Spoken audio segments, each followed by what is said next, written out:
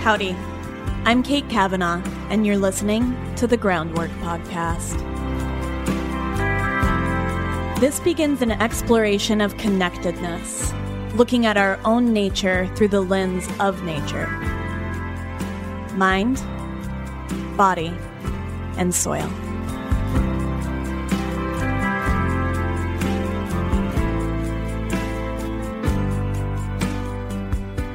Hello, everyone, and welcome to the Groundwork Podcast. I am, as ever, your host, Kate Kavanaugh, and I am coming at you from a late August afternoon where the goldenrod in the pastures has just begun to bloom, hearkening the beginning of the turn of the season. Every time the goldenrod blooms here, I just know that fall is right around the corner. And indeed it is. We were stacking wood this week and buttoning up some windows on the barns and going to pick up a wood stove. And so there is this aspect of transition that's happening in our work. But I also noticed that around this time of year, there's also a transition that happens in my body. I begin to feel myself shift from that high energy state of summer into just a touch more introspection and thinking about how I'm going to nourish my body as we get into the cooler weather. And I also find that with cooler weather comes this little hint of introspection. And so my podcast guest over the next 2 episodes, that's right, this is a 2-parter, and trust me, you are not going to want to miss either the first or second episode, is the perfect guest to sort of bring us into this transition and to really give us some nourishment for our nervous system. And so my guest today is Irene Lyon, and I was connected with Irene and dove into one of her courses, the 21-day nervous system tune-up. I was just so amazed. Irene is a nervous system expert. She's a somatic practitioner. She trained with the incredible father of somatic experiencing, Peter Levine, and she really holds one of these keys on how we can become our own healers and how we can find this relationship with our own bodies and the environment outside of us through better understanding the nervous system. And so I took her 21-day nervous system tune-up, and as somebody who has done a lot of therapy and a lot of trauma work and a little bit of somatic experiencing, I was really astounded, honestly, by the way that Irene is able to convey information. I'm one of those, and I know we've talked about this on the podcast, I'm one of those kids that's always asking why.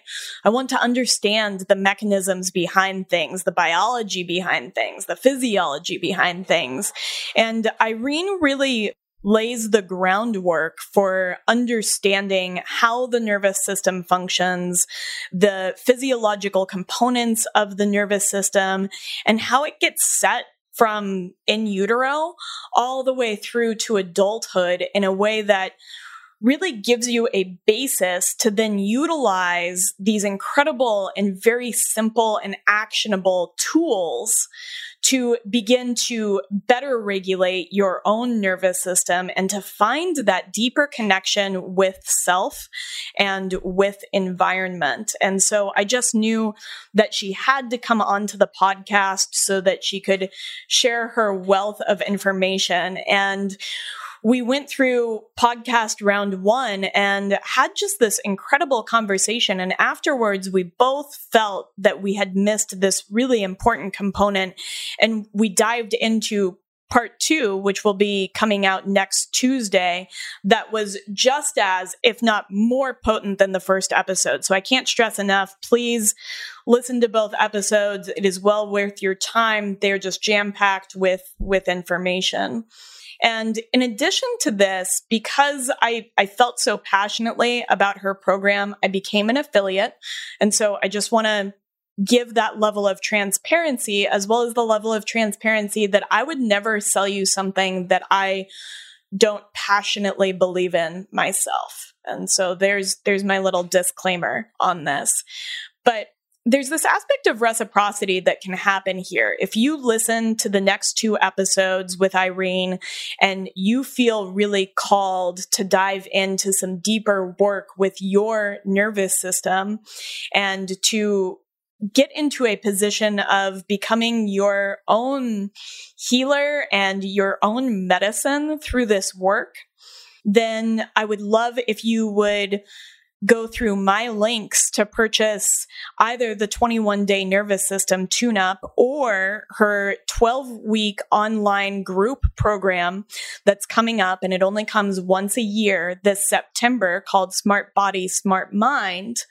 And by going through my links, then there's this little aspect of reciprocity. You are supporting yourself while you are helping me to support this podcast. I cannot stress enough just what a wealth of knowledge this woman is and what an expert she is. And I think that when we're talking about health and the precipitous increase in chronic illnesses and negative health outcomes, it really bears mentioning that I think that the nervous system is part of the root cause of so much of this. And I think that diet, that exercise, that circadian biology, connection to nature, all of these things are part and parcel. But I really feel like within the popular narrative in these spaces, something that's missing is this connection to the nervous system. And we talk some about how that has been studied and that we know that this is sitting at the cause of many chronic illnesses and even certain cancers.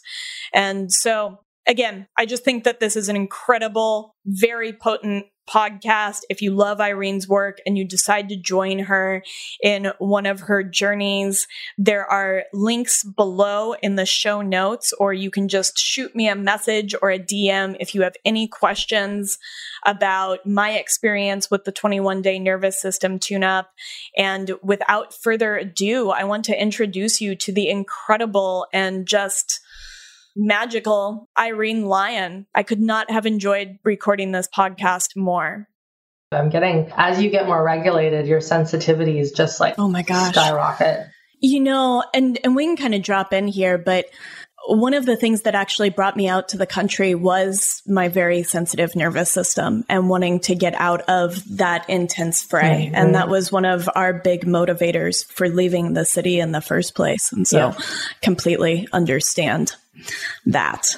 You had just mentioned that your dad grew up in a dairy farm. And as I've been listening to your videos, I've caught little hints of your childhood spent in the outdoors in Whistler and your experience too with your parents' veterinary practice and how that just informed some early childhood views of healing, maybe, and certainly of working with biology. And so I'd love for you to share a little bit about how you got to where you are and what brought you into somatic experiencing in particular. Yeah, there's so many avenues, Kate, to dive in with that, but you're correct. I grew up literally in an animal hospital. Both my parents are veterinarians, retired now. My mother actually got her veterinary degree in Manila, the Philippines, back in, the early 60s, which for a woman was very rare back then. So that's a whole other story in itself, which is for maybe another day. And then my father, he grew up on a dairy farm in an area east of Vancouver called Desroches, Dewdney, known as the Fraser Valley, classic dairy farm. It's nothing regenerative like people are trying to do these days, but whatever. So he didn't want to take over the farming practice, which, can be a hit when that's the family business. But it's common, though. It's very common. And I think especially of that generation, there was a mass exodus from farming. Completely. And it's so interesting that now people want back in. And I think that's cool. But he wanted to help animals and be a doctor. And thankfully, his parents were, supportive. And they actually sold the farm in order to put him into veterinary school. Oh, wow. Yeah. And they kept a small little hobby farm and such, but, wasn't a lot of money back then. So that's what happened. But I was literally born into an animal hospital. That was my parents' home when I was a baby. And then as soon as they had a practice, I was there pretty much all the time. And I mean, I have memories of being scooped out of bed as a little girl to be driven up to the animal hospital because of an emergency C-section or something like that. And I would be put in charge of like rubbing the puppies or the kittens and making, droppers of formula and keeping them warm. And I can even smell the smells, that's a very distinct smell when. Yes, it is. Right. It's almost like a sterile smell, but it's also their poop and all the fluids. It's that I can smell precisely what it smells like to be in a vet's office. And it is that antiseptic smell overlaying that definitely funkier. The odor of, so no, I mean, I was exposed to probably more than I should have been at an early age. So there's the fun things that happen at a veterinary practice, but then there's, it's a hospital.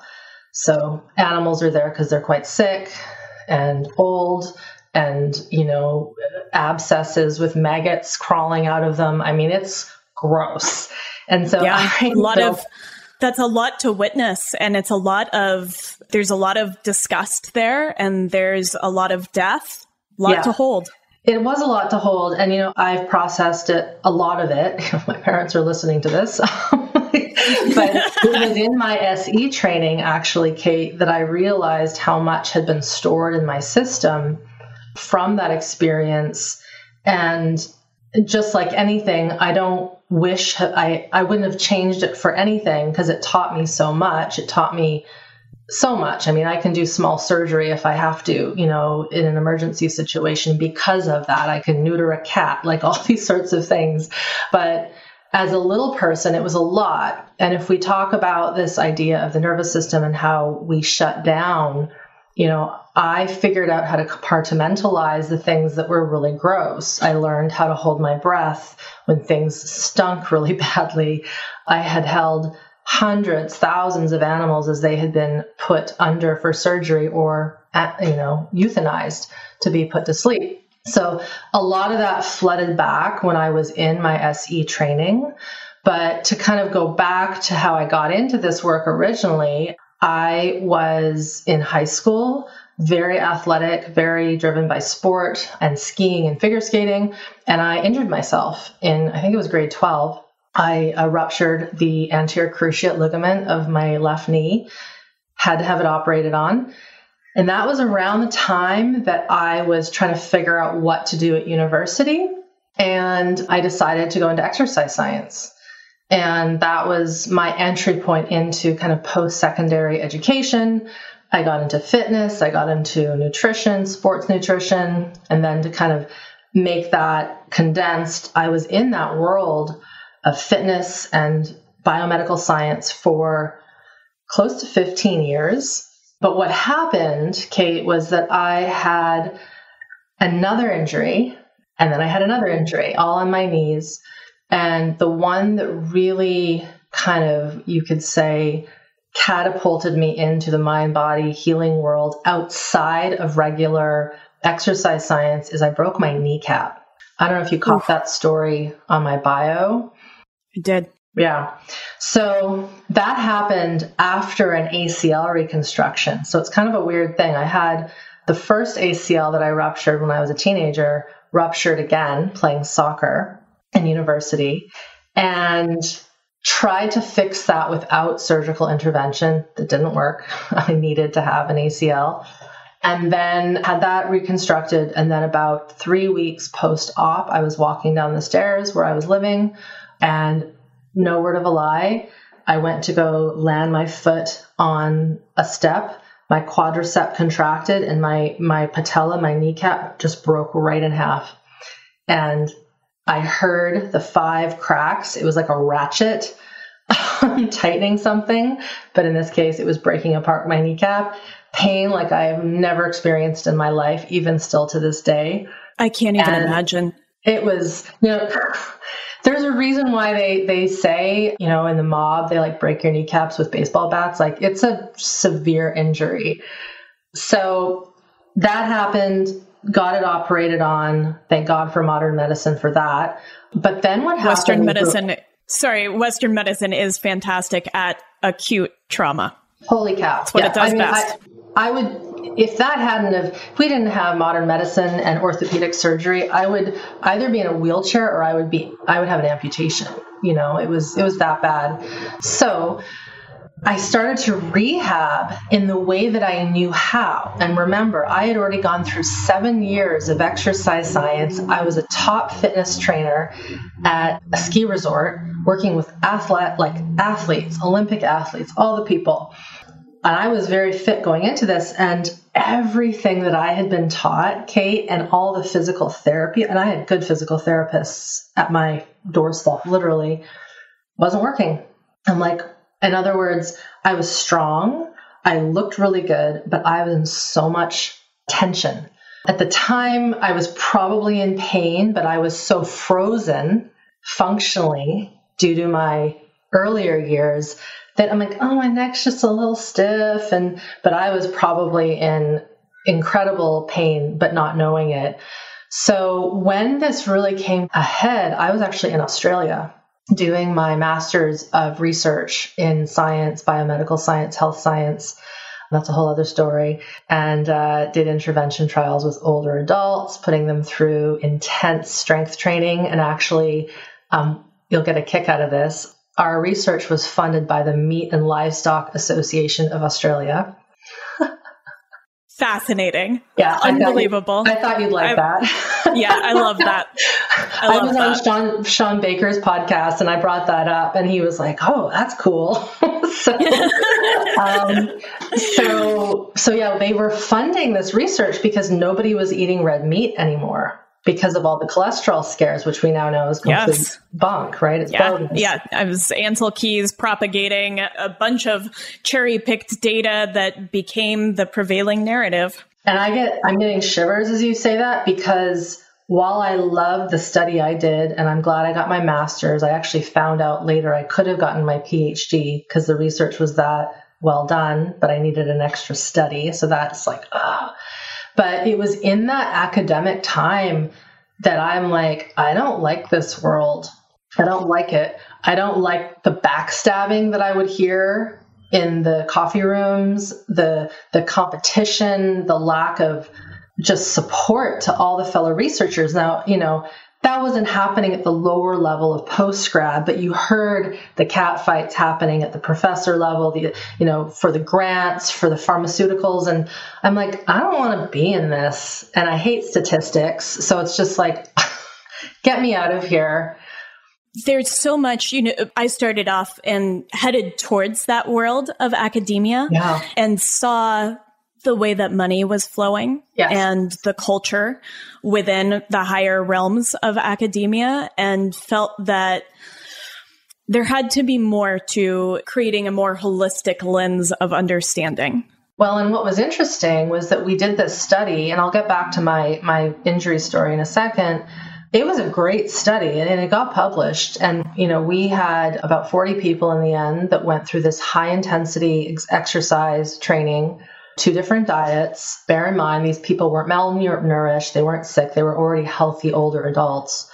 But the exercise was the most potent stimulus out of the entire thing. And we know that. But the thing that was more potent even than that was the camaraderie and the social connection.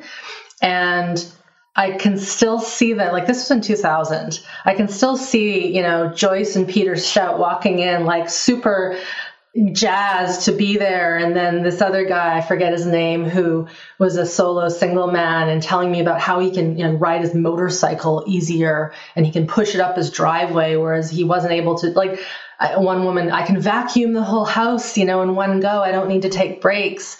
And I'm like, damn it, we never thought to study that stuff. And because I didn't study it with a tool, which is like a questionnaire or something like that, I couldn't mention it. It was completely... You couldn't incorporate it. It was completely anecdotal. And it was in that moment that I felt like I got gypped, because so much good stuff starts anecdotally. We observe trends and patterns. That's what epidemiology is. Everyone thinks epidemiology is this great science. It's like, well, it's just examining trends. I saw a trend in these people and I can't even mention it as something. Probably because you didn't mention it in your hypothesis. I didn't. So here we have this guiding principle of science that doesn't actually allow for the incredible and surprising aspects that are the hallmarks of science. And I think, to cut science some slack, there are certain types. When I think of science, I visualize a university, right? And you've got the biology wing and the education wing and the psychology wing and the agriculture wing and the engineering wing. And I want the engineers to be very, very good at linear, cut and dry, black and white, because I don't want the bridge that I'm driving over to fall down, right? Absolutely. So there's certain things, and I think we get into trouble when we lack the nuance, is that, I do think certain things biologically should be studied at that academic level, but then there's a whole other thing of human health and how we heal, and things that, can't be explained. And just because you can't see it or touch it or study it doesn't mean that it isn't happening. And I think that is actually starting to become more known in certain circles, which is really good. Which brings me back to what was happening with my body at that time, doing physio, massage, all the exercise. And something wasn't right. And so my physical therapist sent me up the road to see a Feldenkrais practitioner, which at the time I had no idea what any of that was. I was still so young then, but I went mainly out of desperation because I'm like, I can't spend this much time seeing physio and massage. And so I went and I saw this physical therapist who was trained in this stuff that I had no idea what it was. Because bear in mind, Google was hardly even a thing then. So it wasn't even a thing to Google and look up this. It's just, here's the address on a piece of paper, take the train up to the next town and go see this guy. And so I did. And it's kind of I wish I could put myself back in my body then, because I was knowingly, now I know I was functionally frozen. I remember aspects of it, but I only saw him maybe 3 times one-on-one, Kate. And then he gave me a tape and he's like, do side A and then wait a day and then do side B and then do side A and then do side B. For the young people, you have no idea what I'm talking about, but it was on cassette tape in a Sony. I know what you're talking about. Yeah. Yep. And I did that religiously. And at the end of a month, my body was as light as a feather. The strength was so crisp. And I knew that something had shifted the day that I was able to pick up my bike over my back and run up the stairs to my office because it couldn't fit in the elevator. And it was always a little heavy. And then my whole body had rearranged into this skeletal functionality that was like, holy shit, something's different here. So, and then I forgot about it because I got back into my research because my body felt better. And fast forward to when I was back in Canada, I tweaked my back, I think doing a squat at the gym or something. And I started to look for those tapes and I couldn't find them. I probably just chucked them, to be honest, when I was moving back. And at that time there was Google. And, this might've been 2003. Pretty sure it was 2003. And I looked up and lo and behold, there was a professional training starting the next year in Victoria, which is on the island of British Columbia here. And I'm going to do it. So I did it. That was 2004. Totally revolutionized everything I had learned in fitness, for movement science. But I got into that and then loved it, started practicing, private practice group classes, helping a lot of people in the town that I was living in. I was living in Whistler, British Columbia at the time. And then in '08, I started getting more I say that with quotes, problem clients, and that really severe injuries, abuse, falling off of cliffs, burns. And while I still provided that kind of care and bedside manner, that was one thing that the veterinary practice taught me really well is imagine this. You're walking into like a dog ward or a cat ward with the cats and the dogs. They're always separate. And you had to go in to give them food or clean them. You start to get a very good spidey sense as to how they need you to be so that you don't get bit. And yes. And you would know that with your animals, right? You feel absolutely. It, and you can't treat it. Go ahead. There's a sense of you have to be in your own body and yes. you have to have a felt sense of regulation before you approach them, because they will sense any part of you that is dysregulated or in fear. Yes. 100%. And so, despite a lot of that functional freeze I was brought into, and it's not just from that, it's from just general conditioning in our society. I learned really well how to feel when something wasn't right.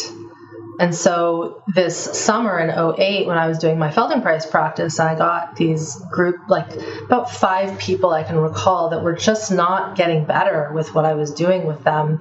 And I'm like, God, am I missing another thing? I guess I am. And that was one thing. I don't know where that gift came from. Maybe it was from the universe or the multiverse stars that implanted into me, but I never worried when I didn't know something. I kind of thought, well, there's obviously something else I need to learn. And luckily, a colleague in that world had studied somatic experiencing at the very beginning when Peter was starting to do the trainings in the early 90s. And she's like, you should probably check out this stuff called somatic experiencing, da da da da da. So I probably got the book, Waking the Tiger, and read it, and then looked up the trainings. And then the following year, boom, I was in a training in Carlsbad in SoCal, learning from really one of the proteges that Peter created, Steve Hoskinson. And that was it. I was hooked. I was like, holy moly, this shit is really important. And I just have these memories of light bulbs going off, going, wow, not every, but most of our chronic conditions, autoimmune, neurological, learning problems, addiction, depressions, mental, psychiatric, they're all tied into this thing called the nervous system and the dysregulation of it. And yes, diet and light and all that is very important. All of it's important. But if you don't have this one piece dialed in your system, the rest doesn't have foundation to stand on. And that just opened, like it just blew me into this totally different world. And that was '08, '09, '10. And then I just went full like 5th gear and just studied as much as I could. Any masterclass Peter Levine did, I was at, and then eventually assisting at. And then to take it full circle, studied with a few of his colleagues, because again, he's not the one that has all the answers either. He has colleagues that have created really cool things with working with early trauma and pre-verbal trauma where there's no memories, because that's a lot of what a lot of us have survived is not shock traumas that we remember, but things that happened before we cognitively could make sense of anything. So we can talk about that, but added some more pieces, then was in private practice doing this work, going, whoa, this is the shit. Like, these are the pieces. And then that combined with Feldenkrais, the movement, the developmental movement patterns that are taught in Feldenkrais, it was just like this, I don't like to use the term magic bullet, but it was like a little magic bullet. And then what happened was I was in private practice and just realizing that an hour a week wasn't enough. And if someone even had the ability to see me an hour a week, which wasn't many people because it's not covered, most things are not covered here in Canada, much, people think that's true, but it's not true. And I started making homework assignments for my students or my clients, like taping things, making slideshows on PowerPoint, teaching them the stuff I had been taught in class. And one thing led to another to the courses that I have now, which is just education, practice, study. It doesn't mean that one doesn't need to see a private person every now and again. But it was very clear to me, like, there's a lot that people can learn on their own without needing to come into an office and sit with me for an hour. Because what was happening, Kate, is I was literally like pen and paper, like drawing graphs, like a crazy person. It's like, do you get that? So this is, and I'm like, this is not conducive to both of our time. I think something that you do so beautifully is education. And as someone who really desires to understand the how and the why behind any practice that I'm using, I think it really helps to drop that into your body. And you have this extensive library as well as these in-depth classes that get you more into the practice and not just the know-how. And so I just think that that's something that you've built so wonderfully is education. And I think you have a real knack for using this lever of curiosity. And curiosity is my favorite lever to utilize whenever I want to find my reason for doing something. Yeah. And to really initiate that process. Well, curiosity is built into us from the very beginning. And, if we think of an infant, for those that have had the joy of being around them, whether they're yours or someone else's, they hear something and they perk up, they smell something. There's just this innate desire to be wonder at the world, to just look at the wonderfulness of the world. And what happens that I've seen, and of course I generalize here, but the way that we've been brought into this world as humans, for the most part, it just bleaches out that wonder and that curiosity, or you can only have that in certain spaces, right?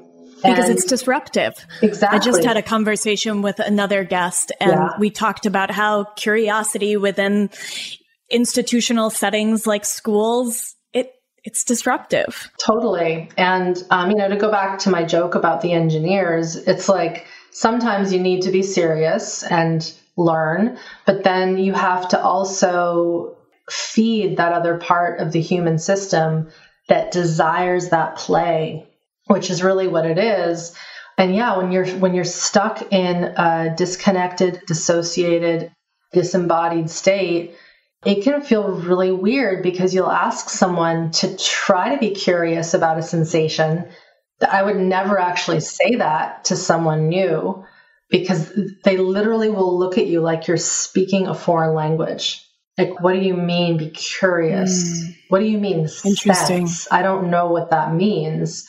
And for some, the work can look very remedial because you're literally just getting them to touch their skin. Can you feel that? Squeeze harder. Oh, okay, I can feel it.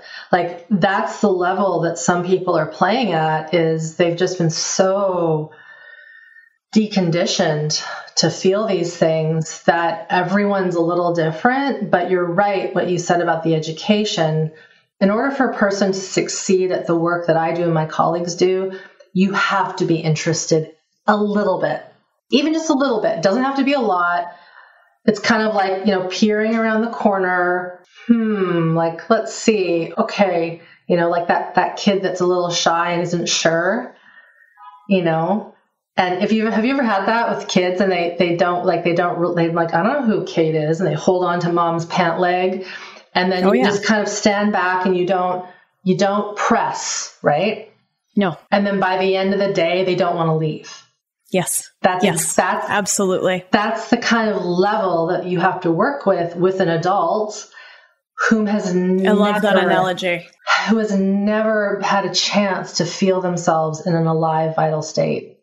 And I think you get at something, and I think that this is a good entry point to talk more about the nervous system, because so much of what I talk about is that we've we're in this state of disconnection. Yes. And I think that's really reflected when we talk about the rise of autoimmunity, of obesity, of cancer, of, some of these conditions. Mm-hmm. And we're disconnected from our natural environment, and we're disconnected from ourselves. And as I was going through your work, one of the things that I kept considering is that our nervous system, from my lens, and please correct me if I'm wrong, is really the way that we have both an internal connection between mind and body and mind, a connection to our environment that is around us, and the connection that we form in social bonds.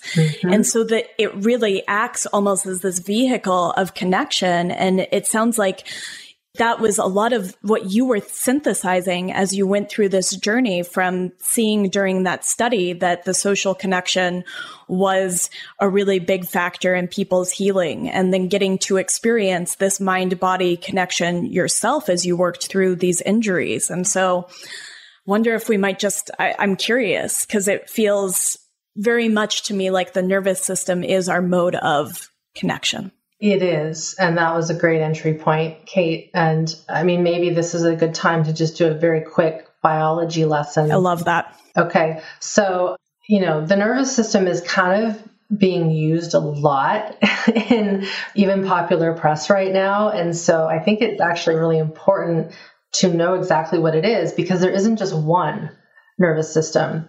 Right. And so we have, and everyone can play along if they want. I always touch things when I talk about them. So we've got our brain. I love that. Right. That's within our skull. And that is part of our central nervous system. And then from the brain, it snakes down into our spinal cord, which is protected by our vertebra. And that is also our central nervous system. So the brain and the spinal cord, central, just like it says, it's the center. Then we have the peripheral nervous system, which is, if we think peripheral vision, right? So I'm looking at you, but I can tell that my kitchen is over there and the fireplace is here. And I've got all this stuff on my desk that's kind of cluttered, so the periphery. And so the peripheral nervous system is all the cranial nerves, the brain nerves that come out of the brain, and also all of the sensory and motor nerves that come out of the spinal cord. So if anybody ever wants to look up a picture when there's so much online, if you just put up in nervous system or peripheral nervous system, you'll see the brain and the spinal cord, and then you'll see all these, nerves that tendrils, they're going everywhere. And then some might say that there's an enteric nervous system, but technically that is the peripheral nervous system. So really it's those two. And so the thing that's interesting is that even those who are really high up in science, like I was listening to, do you know who Andrew Huberman is? Yeah, I have a note about that in here. So I like him because he will say, and he just said the other day on a show, we think we know how this brain works. And we know a little bit, but we really don't know very much, And so what I'm saying is what I know so far based on my practice. I don't tend to, in my teachings, talk about the parts of the brain. People will get all fancy with the limbic system and the amygdala and the reticular activating system and the hippocampus and the cortex and the da-da-da-da-da. And Huberman is one of them. It's like, it's all there. It's like, it's in there. And the reason why is because we can have parts missing and we don't even know it. Like I won't get into that, but unless you've had a scan, we don't know if we have all of our parts. We think we do, right? But neuroplasticity is a real thing. And so we've got this brain, the central nervous system, the peripheral nervous system, and then we have our movement, right? So I'm moving my arms right now for those that are listening to this. And I've got, various cups of tea and water here. And I've got a bowl of something that I haven't finished eating, and it's sitting there. And I'm picking these things up because I have a signal from this central nervous system that then goes to the peripheral that says, Irene, show Kate your cup of tea. And I also can see it. And I know I'm not going to go over there to show it to you. I'm going to bring it here. So all of this is our nervous system orchestrating complex movement, right? And the human being is so intricate because of these hands and because of our speech and everything else. And of course, this frontal cortex, which is very, very human. Because of these complexities, we have a bit of a conundrum because we have all the organs that our cats and dogs have and other mammals and other creatures. But then we have this higher brain that can hold memory, that can hold bad stuff. We have this ability to trap memories from traumas, and then it dissipates and disengages the accuracy at which we pick up things and see things and feel things and hear things. And so, you'll see someone who's dissociated and you walk by them and they don't even know you're there. Right? Or, we could sit here for 5 hours with examples, but it's like that person really is not here. They didn't see that happen. Or how is that person not knowing that that is not hot and they've just drunk, and they've burned their tongue, despite maybe real neurological damage. If a person doesn't have that, it's like there's something not firing properly. And it isn't just the brain and it isn't just the muscles. It's the entire orchestration of how they're orchestrating. It's the best word I can say, right? If you think about orchestra conductor, the entire symphony is all one, right? Yes. And so the nervous system has all these pieces. I think we get hung up on the brain too much. And even this is off, my mentors have said the brain is an end organ.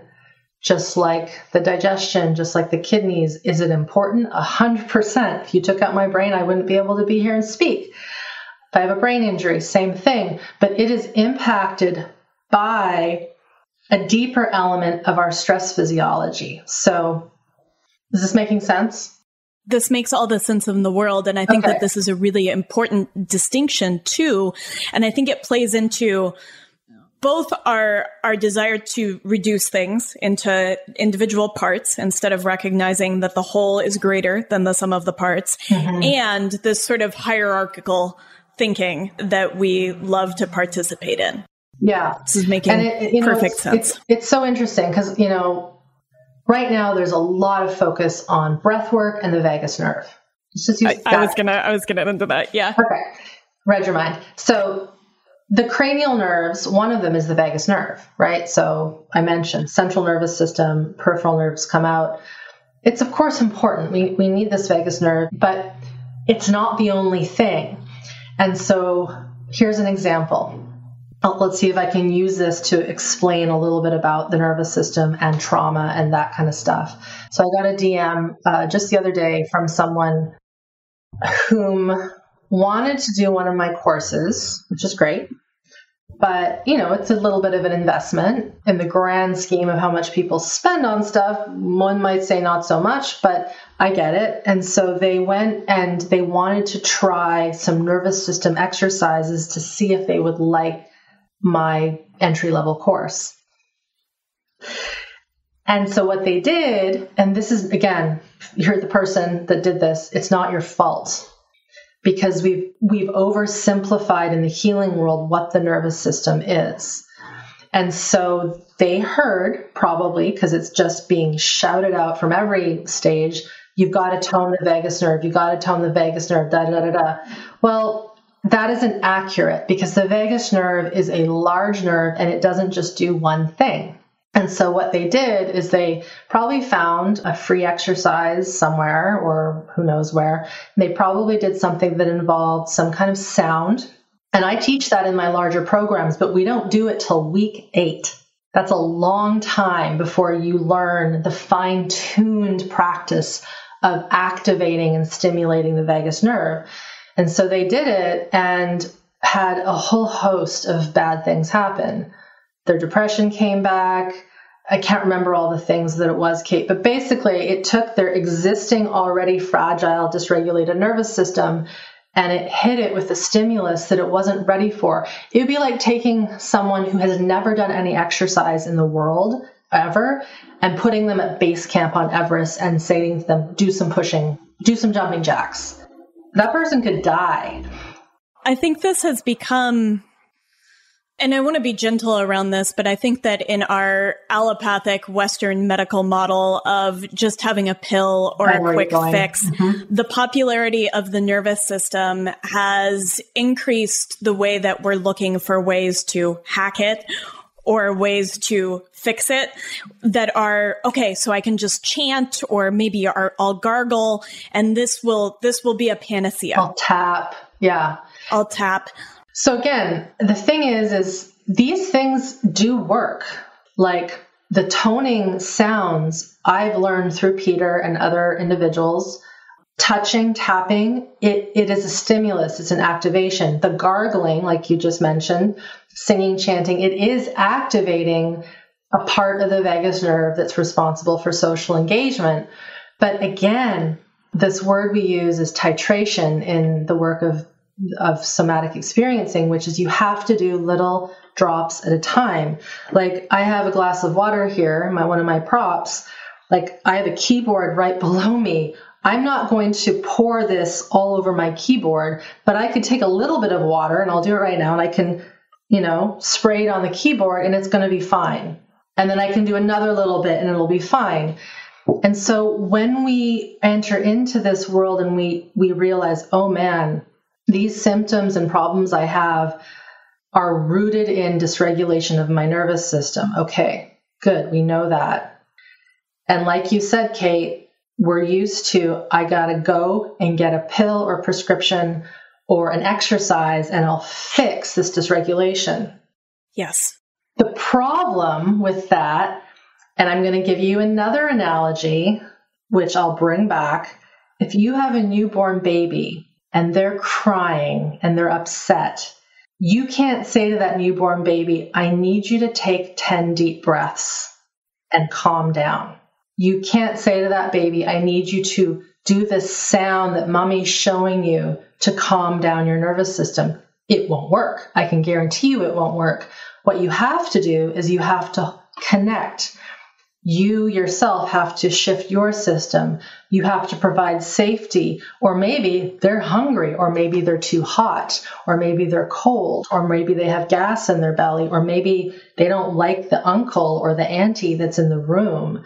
So I give that example because we need to work at restoring capacity. This is the word. We have to work at storing capacity, awareness, education, and connection to the person as a foundational element to build nervous system regulation. It really can't be approached with these quick fixes. Now, someone might say, well, Irene, I did this thing and I actually calmed down. I didn't have the experience that this person that you just talked about did. And I say, you're right, because everyone's different. Yes. And I think you touched on something really important, which is a lot of this originates too in childhood, that we have been building our nervous system across a lifetime, and we're not going to really quickly undo what it has taken a lot of time to fashion. No. And so much of this is set in infancy, maybe even in utero. And those childhood experiences, especially the ones that might have been more adverse or unpleasant, are going to really shape this. And it's going to take time and titration. And so, and I do want to touch too on, within polyvagal theory, just to mention both the sympathetic and the parasympathetic nervous system so that we have that foundation for continuing the conversation as well. 100%. So that's another great piece is the polyvagal theory isn't just about the vagus nerve. It's about an orchestration. The technical word is the phylogenetic response to a situation, whether it's a good situation or not a good situation. In order to talk about polyvagal theory, you also have to talk about something called neuroception, which is the perception of either safety or danger. It's like what I said about going into the kennels at the animal hospital. Like my spidey senses have to be continuously monitoring what is going on, in addition to feeling my own body and knowing the exit paths and all those sorts of things. But yeah, it's interesting. The polyvagal theory is interesting and it's good, but it's not that special. And I don't say that to hit Porges, because that's not what I mean. It's just like it's like the digestion. It's like the gut-brain axis. It's like our immune system, which we still really don't understand, I think. I don't think we do either. All sorts of things. But what is important to know about the polyvagal theory and orchestration is that how we interact with a person or an environmental situation is determined on, of course, the situation, but also our history. Right. And so if someone was brought up, as you mentioned, in an adverse, scary, bad things are always happening to me, because they really are. And it doesn't have to be abuse. It could be mom and dad are stressed out. Mom and dad hate each other, and they're still together. Or I go to school and there's constant bullying, or the teacher is just bad, because God only knows I had those growing up. So did I. Right. And so my brain just went to a thing. I saw a stat about teachers the other day, and let's not go there, but it's like, yep, they're not all good. Yep. Nope. And some are really good, right? That's the other thing, because some were really good. I had such good teachers in some aspects. But so you have this lived experience when you're young and when you're pre-verbal, and your entire cellular structure is coding for what is safe and what isn't. And what happens is that many people get to adult life and they've never experienced actual cellular safety ever. Not in utero. I was that person. You were that person. My husband was that person. Yeah, my husband was that person too. And that also is why, and I know a bit of your story, but he had chronic gut problems and social anxiety and a spine that was very, very rigid and protective and didn't trust people. And so when you look at that layering of how we come into the world and live, you take this, 35, 45, even 25-year-old person who's like, breath work, toning, and I do these things. Like, I get into my ice, I have an ice bath, but I'm also regulated and I know how to listen to my physiology. I was sick last week, as you know, we had to cancel, just a little cough cold, and I didn't do certain things because I knew my system needed to not have that shock because it was recovering. But when you don't have that language on board yet, you can get into trouble really fast. Yes. I think I saw something the other day and it was talking about sleep and exercise. And it was like, if you're not getting a good night's sleep and then you go and you exercise first thing in the morning, it's a lot like skipping over $100 bills to pick up nickels.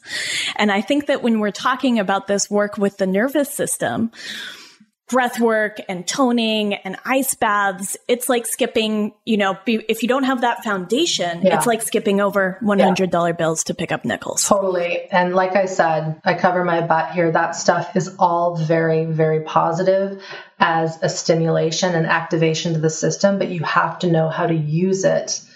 It's like that classic scene in Pretty Woman. I don't know if that was too Nope. No, I've seen Pretty Woman. I'm a human woman. Okay.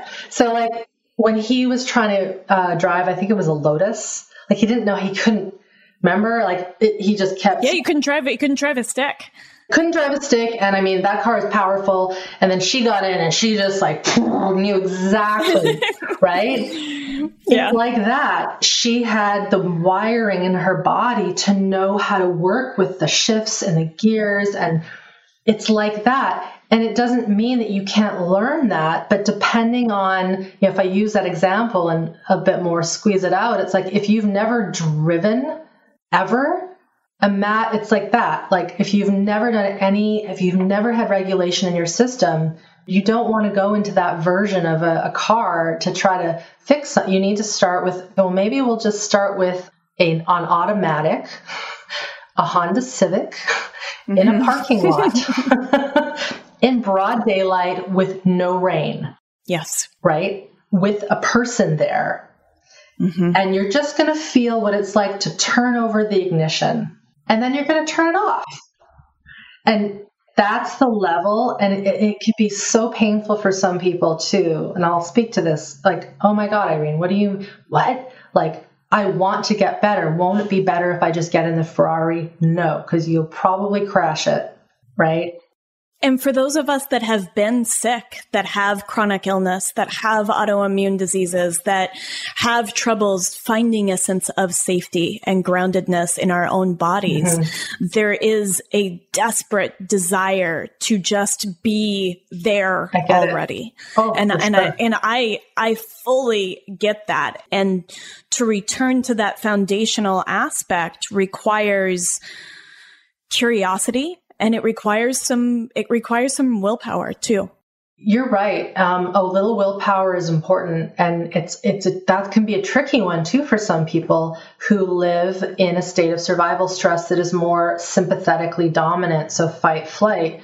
But it also is tricky when someone is more in the dominance of what we would call freeze or more shutdown, because it's like they're wanting to, but every cell in their body is stay in the cave. Don't go out. Out there is dangerous. People are dangerous. Feeling my body is dangerous. And so this is where knowing in some ways a little bit of your defaults can be important. You don't need to know even what your traumas were, because some people don't remember them. That's not important. I need to say that. But yeah, there needs to be these little tiny experiences of sensory awareness, movement awareness, connection to the environment, which is a big hallmark of this work. But then, more importantly, starting to loop it all together. And having been in the mind-body world for so long, what often occurs is people will get really good at sensing their bodies with their eyes closed in meditation. But then the moment you put them into the world, or into even cooking dinner, it doesn't even have to be the world. They're gone. They're not centered anymore. And so again, it's like there is so much complexity, and yet it's also quite simple when you look at it from a perspective of what a human baby needs when they're growing up. Much of what I'm teaching and the work that I teach is restoring that sense of connection to self and movement. And the other thing too, you mentioned the word safety a little while ago. For a lot of people, safety is one of the final things that comes in.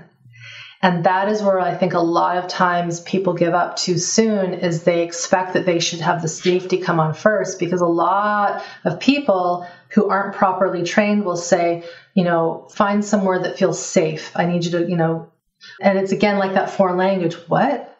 Like, what do you mean?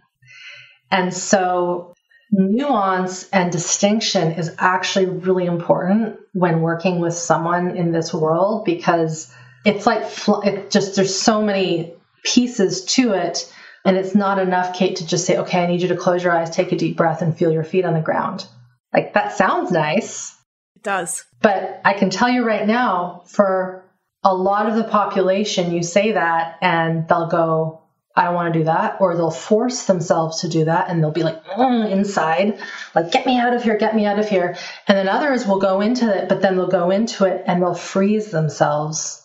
And I think what a lot is happening in a lot of the quick fix biohacking practices, and I watch people, I can see it in their eyes, whether or not they're actually getting regulated or if they're just looking a little more glazed over.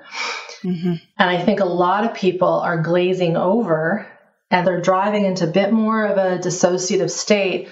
But because they are eating well and they're doing other things, they are improving, but their regulation still isn't restoring. And I think what we'll start to see is the longevity. Like, okay, if that's just the one thing you're doing is putting yourself into like a mild state of dissociation with this biohack practice, come back to me in 10 years and let's see what's going on with your gut. Have you found a partner? Have you left the toxic partner? Are you still stuck in your business and you can't make money? Like, you ask, it's like a really good old GP. general physician that's just searching for the little thing. Does that make sense? Yes, it absolutely does. And I think when you get into this biohacking space, or when you get into this looking for these things, you're looking to just move the dial, just a little bit more and a little bit more without having that foundation. And I think that some of the work with nervous system is that so much with our diet can transform relatively quickly. Yeah. I mean, and I think we see this with type 2 diabetes, that you can reverse it within a matter of weeks or months with diet alone. And so this is a relatively quick fix. And as people that have, I think, increasingly short attention spans, nervous system work requires some devotion, and it's not just discipline. And I think that's some of that nuance that you can, okay, I'm going to meditate, and you can sort of force yourself into this dissociative state and mindset. And okay, well, I'm just going to sit here and I'm going to do it for 10 minutes, and you're gritting your teeth the whole time. But to get into true healing, there has to be some devotion to the work and some desire to do it that is going to last long term, because it is a long term and lifelong process in many ways. It's definitely lifelong. And I always kind of caution when I say that, because that can scare people. But I always liken it to eating or movement. And I saw this being in the fitness industry for so long, is that whole trend of New Year's resolutions, I'm going to do something for 6 months and I mean, my courses have specific start and end dates because there has to be some kind of bookend, but there needs to be this seeing that this nervous system, I'm starting to call it more nervous system health as opposed to healing trauma. I like that. Because it's like, yes, there are some traumas that definitely need to be healed. And when you work at restoring health to the nervous system, in this slow, lifelong way, it's kind of like restoring, you'd be better at speaking to this than me, a land that is completely devoid of nutrients and animals and all the things. And I was going to actually bring that in too. Right? And you can't do that overnight, but one little thing makes a big difference. And then another thing, and then another thing. And then over time, that ecosystem doesn't need any outside help anymore. Thinking about a story, was it wolves that they brought into somewhere that was completely... Yellowstone. Yeah, it's like, well, they had to do that. Like that needed help from the human, I think, right? But then as soon as the system got a little kickstart, it's like, okay, we know how to do this. We know how to do this, right? And so when it comes to learning this stuff, there is a devotion. And even though I kind of trash talked academia at the beginning of our talk, I love the university concept. Like, I even went to my alma mater on the weekend with my husband. Like, I kind of have to go back. I want to go back to the university. We just walked the halls and I felt that energy. There's a really interesting energy in institutions like that where you just feel the history of people studying, because you need to study this.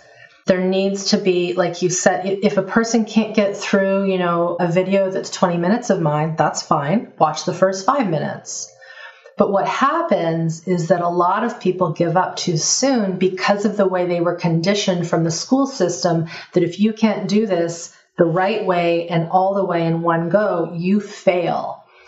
And if you think about it, in school, when you failed, there was never any help to try to figure out how to make it better, typically.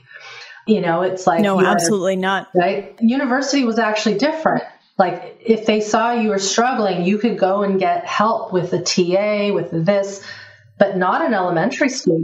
Yeah, and we internalize those patterns from school, from our parents, and so it's just like, well, if I can't do it, then I'll just give up. I'm broken. There's no point. And I think yeah, this plays into both self-sabotage and an aspect of sort of victim consciousness. 100%. That can be very difficult to overcome. And I say this as somebody who knows I have been a self-sabotager for most of my life, and struggled to find a space where, okay, I experienced these childhood traumas, but I don't want them to define me any longer. And I now have choice. I now have sovereignty and autonomy over how I move forward and work to heal my nervous system.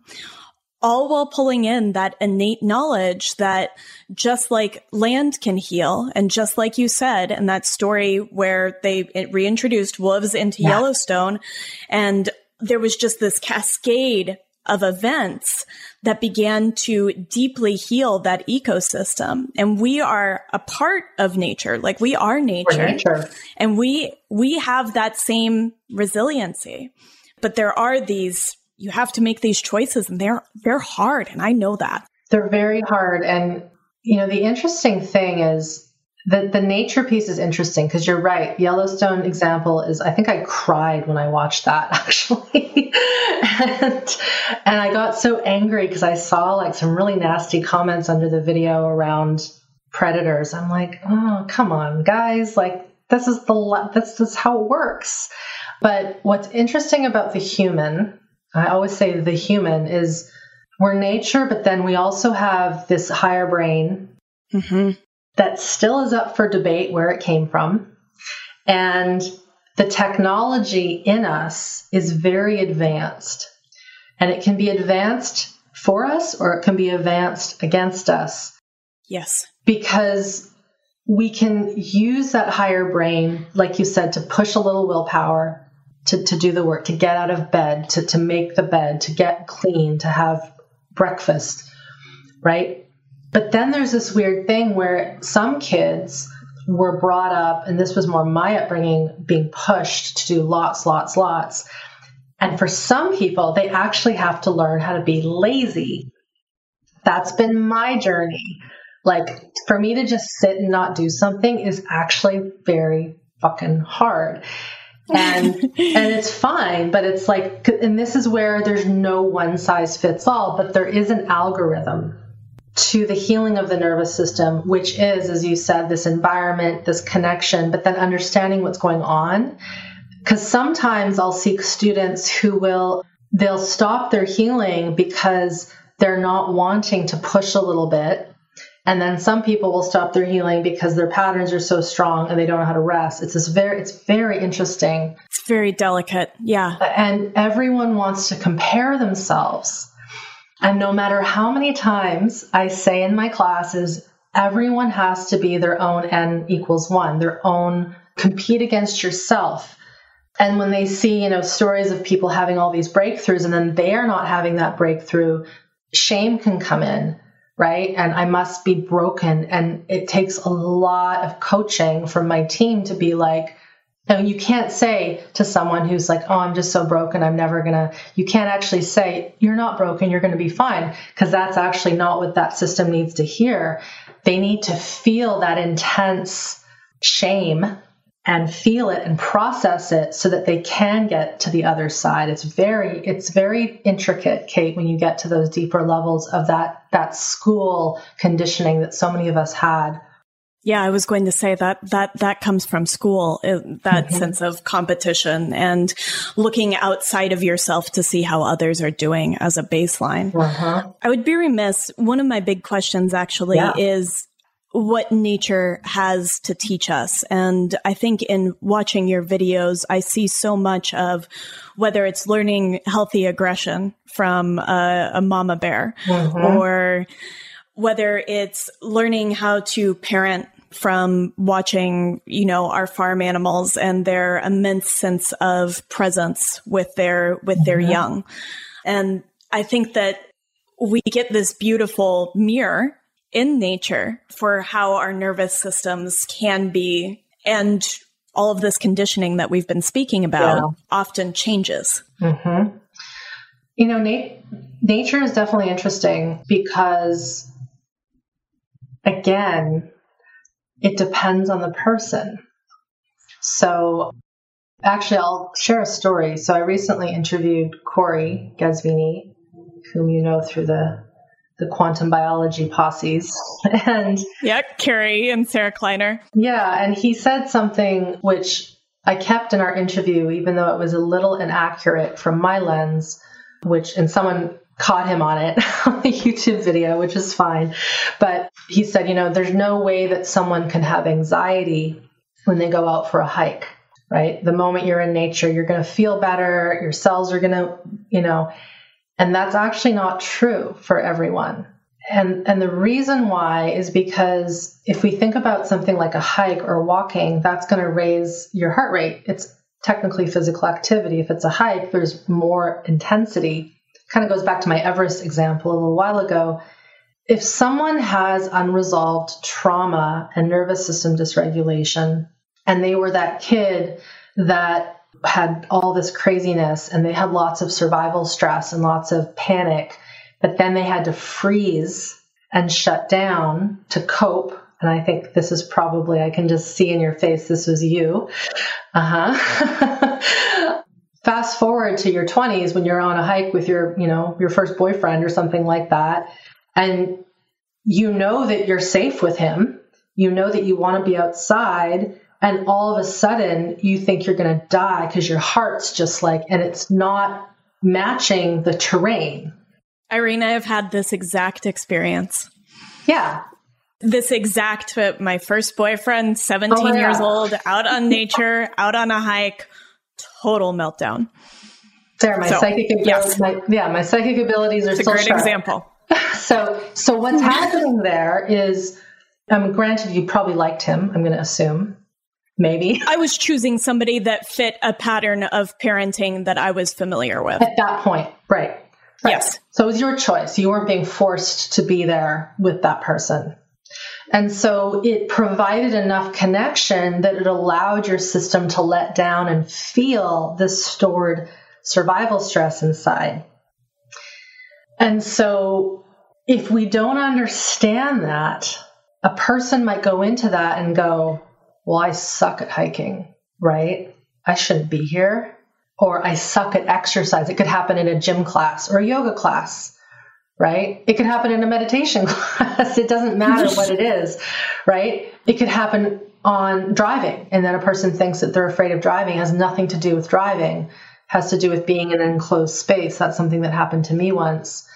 And so, Corey I'm actually really glad he brought it up, because it was actually not everyone is going to feel that. Sure, maybe you're getting the sun and the electrons and the biome.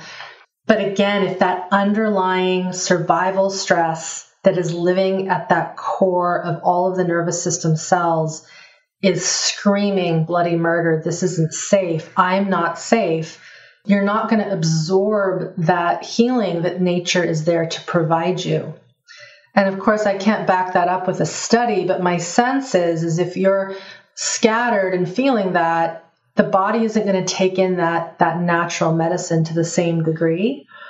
And so nature is very important, but we also sometimes have to titrate how we interact with it. And it might be that it's enough for a person to just stand outside on their driveway and be in the rain.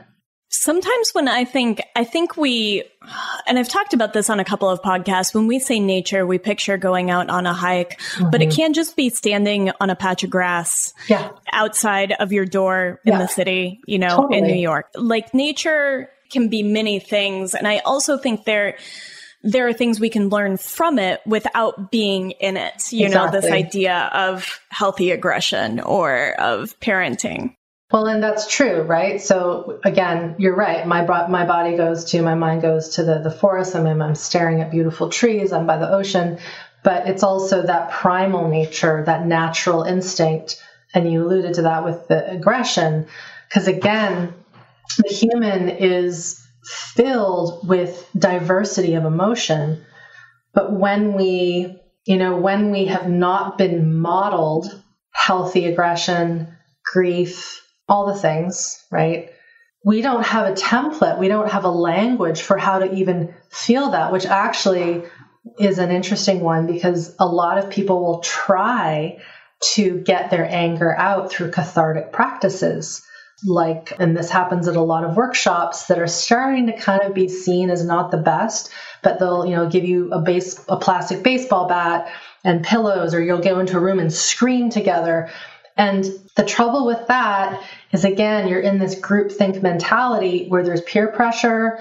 And I've worked with many people where I would not ever ask them to even consider thinking about growling until they naturally bring it up themselves, because it is not safe.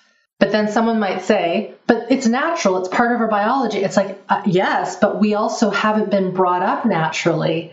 We've been brought up with these human brains that have been dysregulated, and we've basically imprisoned, this is a bit harsh, our children to not be natural and curious and cry when, you're crying, go to your room.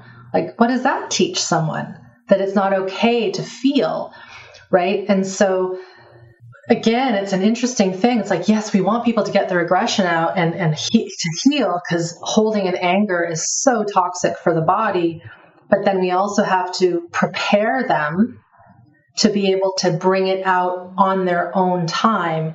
Otherwise, you're poking a beast, essentially, poking the bear.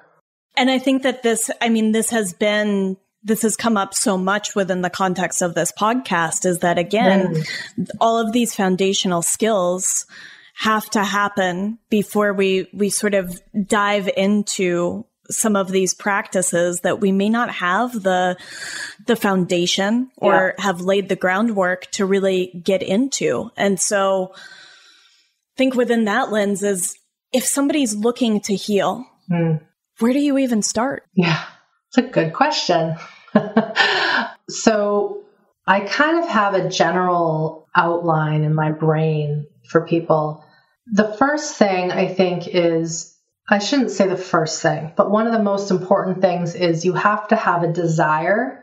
This goes back to what you were saying, devotion, a desire, a willingness, an energetic pull, like, whoa, what she's talking about makes sense. I don't know why it makes sense, but something makes sense about it. So that's kind of one of the first prerequisites, is an interest, because a lot of the things that I would teach or do, if it was in private session, even though I'm not doing that anymore, but in group, you have to be a willing participant, right? So that's the first thing. The second thing would be education. Like, education is key, but it's not enough. And so you need the education, but then you need the practical, right? It's like learning a new language as an adult. Like, you can understand the theory of how a language works, but you have to start speaking it, pronunciating it. You have to make mistakes, and it has to be consistent, right? You can't just do it for 5 minutes and then I can't speak Spanish all of a sudden in 5 minutes. I'm going to stop, right? That's ridiculous. So education and then practice. And so how a person does that, if they want to work through my world, is through my courses, my classes. There's so many of them. We could talk about those, but a person can also go and just see my site. I definitely want to talk about those at the end, and we'll have all of those because I think they're incredible.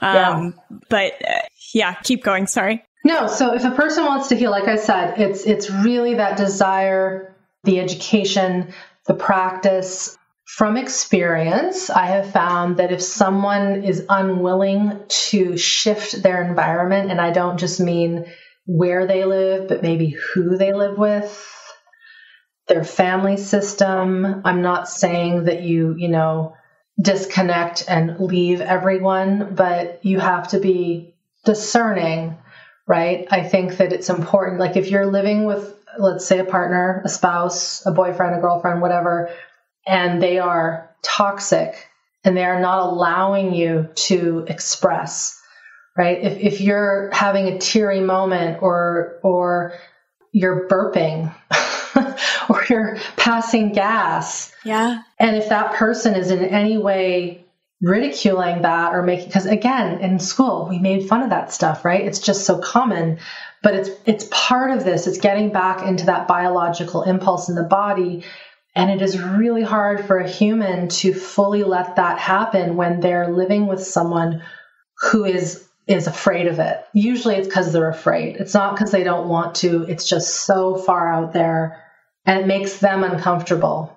And we're so disconnected from our bodies in general, from our hunger signals, from our need to go to the bathroom, or from our thirst, that being free in that space to take care of our body the way that it is asking, or to lean into those feelings is of vital importance. It's massive. And if we go back to what I was talking about the nervous system and the branches, again, like those nerves that I mentioned are going to the gut, they're going to the skin receptors, they're going to the bladder, to the bowel, to the heart, to the lungs. And so one of the ways that a person can naturally start to work with their nervous system, and this is so counter to all the things that you're seeing people teach that are doing the biohacking things and the vagus nerve toning. It's like, just listen to when you're cold and put a sweater on. Or if you're hot, cool yourself. If you're thirsty, drink. If you have to go to the bathroom, go to the bathroom. If you're tired, just pause and have a rest. If you're feeling antsy, move, right? If you're feeling a need to cry, like all these things are entry points into working with the nervous system and its dysregulation. If we can't do that, it's really hard to process the big, crazy traumas that we do have, that are going to come out in ways that, my God, Kate, I'm sure you've experienced some healing where it's like, if someone was watching this, they would be afraid, right? Because just like a wild animal, we have that primal need to scream and convulse and froth at the mouth and scratch. But if a person can't just go to the bathroom when their bladder is needing to release, trying to get that stuff out is not going to come out easy, and it's not going to integrate properly. Yes. If that makes sense. And it makes perfect sense. And being in a safe environment to experience that. I know I had an experience this week where something came up, and I just in full meltdown. Yeah. And my husband was right there. Yeah. And so finding that space where somebody can be with you in that and allow you to be in that, however it wants to move through you, is incredibly important. It's very important. And this is why for some people, the few times I'll say this might not be the time to start is if a person knows that they're not going to be able to really do the work.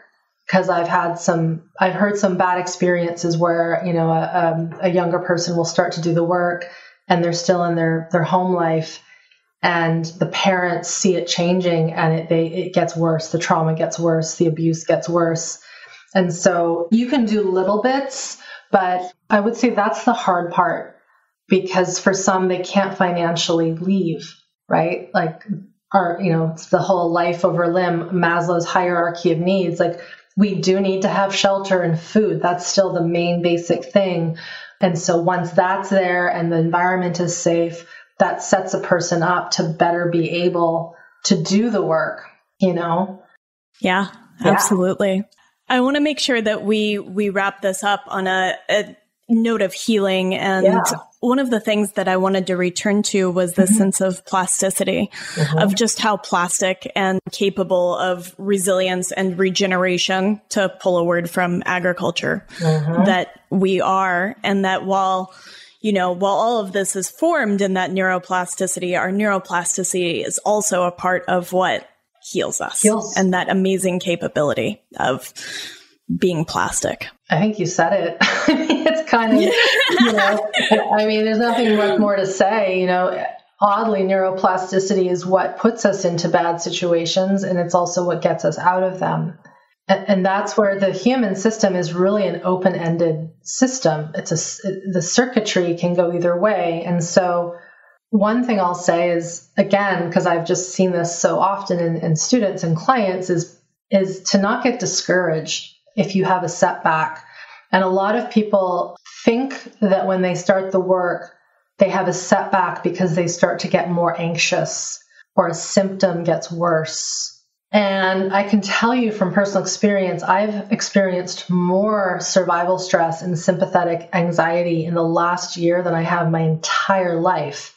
And it's not because I'm living in a war zone and my husband's abusing me. It's because my system finally has the capacity and the security to deal with the deeper, more early things that my little system had no freaking clue what was going on. And that is really important because a person might go, this work is wrong because I shouldn't be feeling more. And this is where kills me that so many beautiful people in this the health is very and healing important. world, are like, you're all just going to take a deep breath and you're just like, it's my biggest pet peeve when someone says you just have to relax your nervous system. That makes no sense. The nervous system isn't about relaxation. It's about survival and autonomic function and social engagement and getting our needs met. And so it's so important for people to understand that it's not like having a bacterial cut and you take some antibiotics and it's gone. It is this process. I'll say it another way, Kate. Most humans have not actually experienced what full safety and regulation is like because of our upbringings from young people. Like, yes, I'll use an example. We've got some time. Okay. Okay. Like, so do you have bears where you live? Probably. We do. Yeah, we have black bears. Okay. So we have black bears here too, even in the suburbs. And so baby bear cub here and cub where you are, true or false? Mama's going to care for them the exact same way. That's a question. The exact same way. Yeah. True. Yeah. No, there's no True. questions. We go to Russia, same thing. Montana, same thing. Washington State, same thing. Alaska, same thing. Universal. Totally the same. Humans don't have that. No, we do not. I think that there's a potential for that to happen, but it's going to take some balls from people to say this is how it's supposed to happen. I like that. Because if it doesn't happen, we're never going to figure out our problems as a humanity. If we don't change the way we parent, we can't heal intergenerational trauma. We can't heal the future trauma. No. It has to shift. And it has to shift before someone, in the best case scenario, this is kind of utopic, but every single 20-year-old learns this stuff who wants to. And hopefully it's more than 50%. Because they learn the science and they learn the education and they go, oh man, if I don't do this, my birth process is going to be harder. I'm going to screw up my kids and then they're going to be sick. And I don't want that. Yes. Right? And so if we were to even take 2 years out of, the life of a almost child rearing person, in their 20s and teach them this stuff, it will not take very long for humanity to heal. And it seems crazy. Oh, Irene. But it's not, because I've seen students who have only been in my programs for a year and the stuff they're healing with their existing children is out of this world. I just had a student tell me that she just had a physiological birth in her bathroom by herself, no pain, baby came out totally fine, and it was nothing like her first child 6 years ago. And it's because she stayed with her body. She's done the work.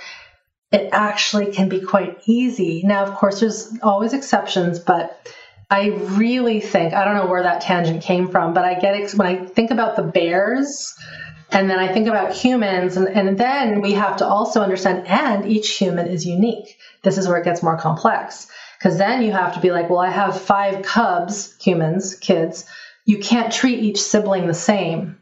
No. You have to, some things, yes, they eat and they... Yes, but if they're bio-individual. Yeah, if little Susie is artistic and little Jimmy is more, into this, and you got to let them do that.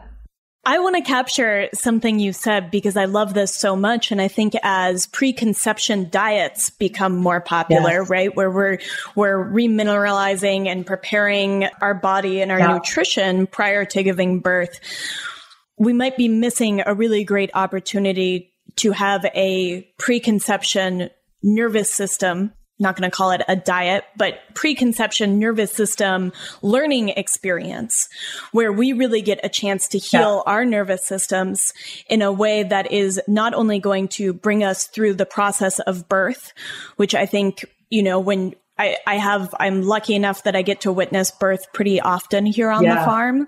Totally. And it teaches me so much about the ways in which we are not told birth can be, which is beautiful and easy. And yes, easy. You're not having to tell that cow to push.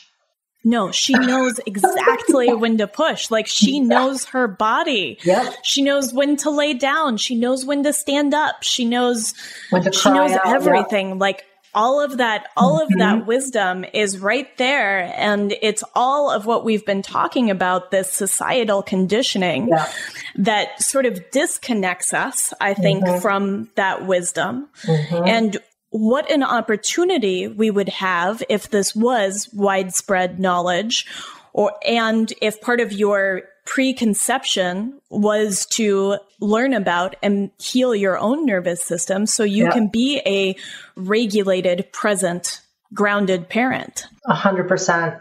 It's completely possible because I've seen it in my students. And those are the stories that really touch me.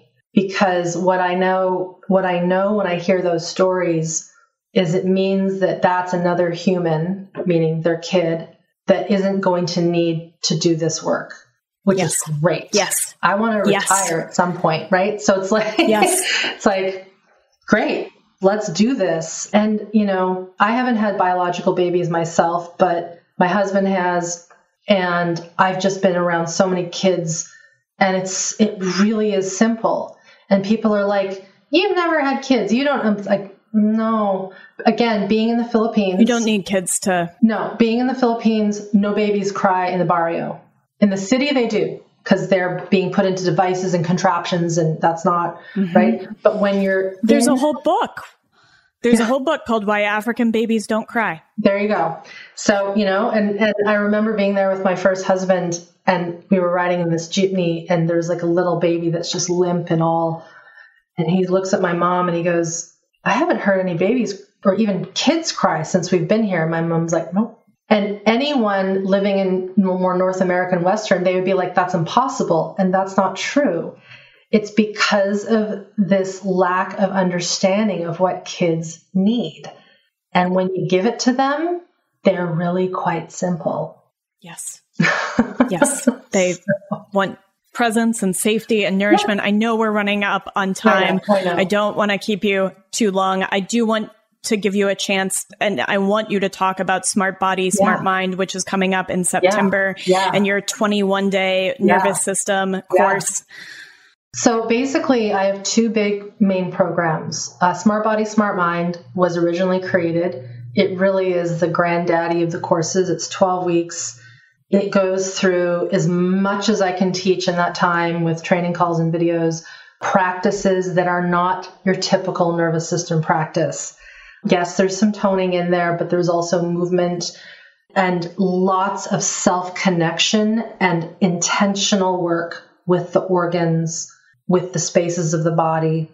I'll leave it at that, but it is really what I suggest. If someone can go through that. So that's September. We usually run it only once a year, but we're doing it an extra round this year in September 2022.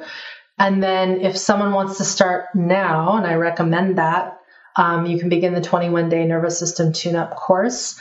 And that's self-study, but there's still support. I have a team of real professionals that are trained like I am, answering questions. And that's 21 days, but you can take 2 months or however long to go through it. And that's kind of like the brush strokes, the basics. It doesn't get into working with early trauma or anger or aggression. All of that is in Smart Body, Smart Mind. And then, if a person does do the 21 days now, the cost of that is taken off of SBSM, Smart Body, Smart Mind. So it's kind of like an investment rolls over, if you will. And then it's really a lifetime thing. Like we've had people who have done Smart Body, Smart Mind like 8 times.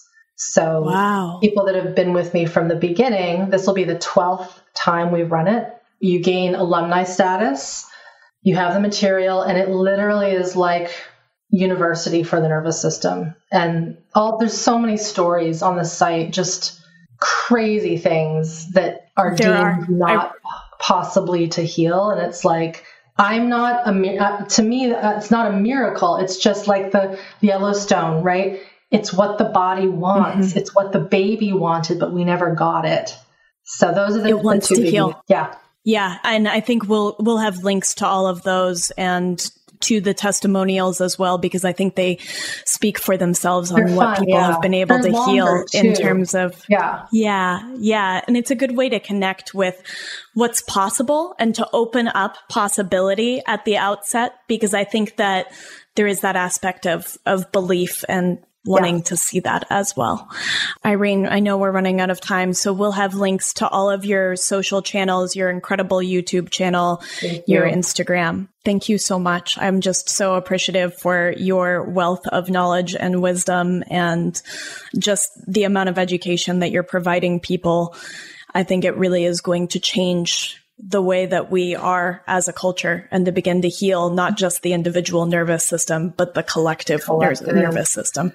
I thank you. Yes, it can happen. I know it can happen. I'm seeing it happen. So thank you for having me. And it's just been a pleasure to get to know you, and we'll keep talking. I couldn't agree more. Yeah, I would love that. Yeah. Great. Okay. Thank you so much. I know you're on a run. I'm seriously considering doing Smart Body, Smart Mind. I've done some somatic experiencing throughout my healing journey.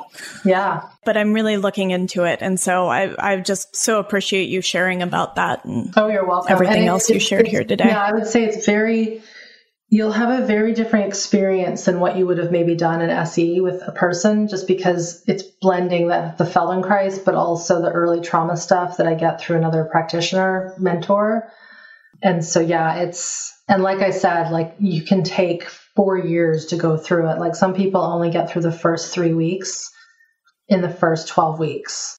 It's an onion. I mean, working with trauma, you're peeling back layers of an onion. And I think that it takes time. And I know that I've just recently had something come up that was a call to heal a little bit deeper. Like, okay, we've done a lot of work. Yeah. But it's time to maybe go a little bit deeper. Your body's ready.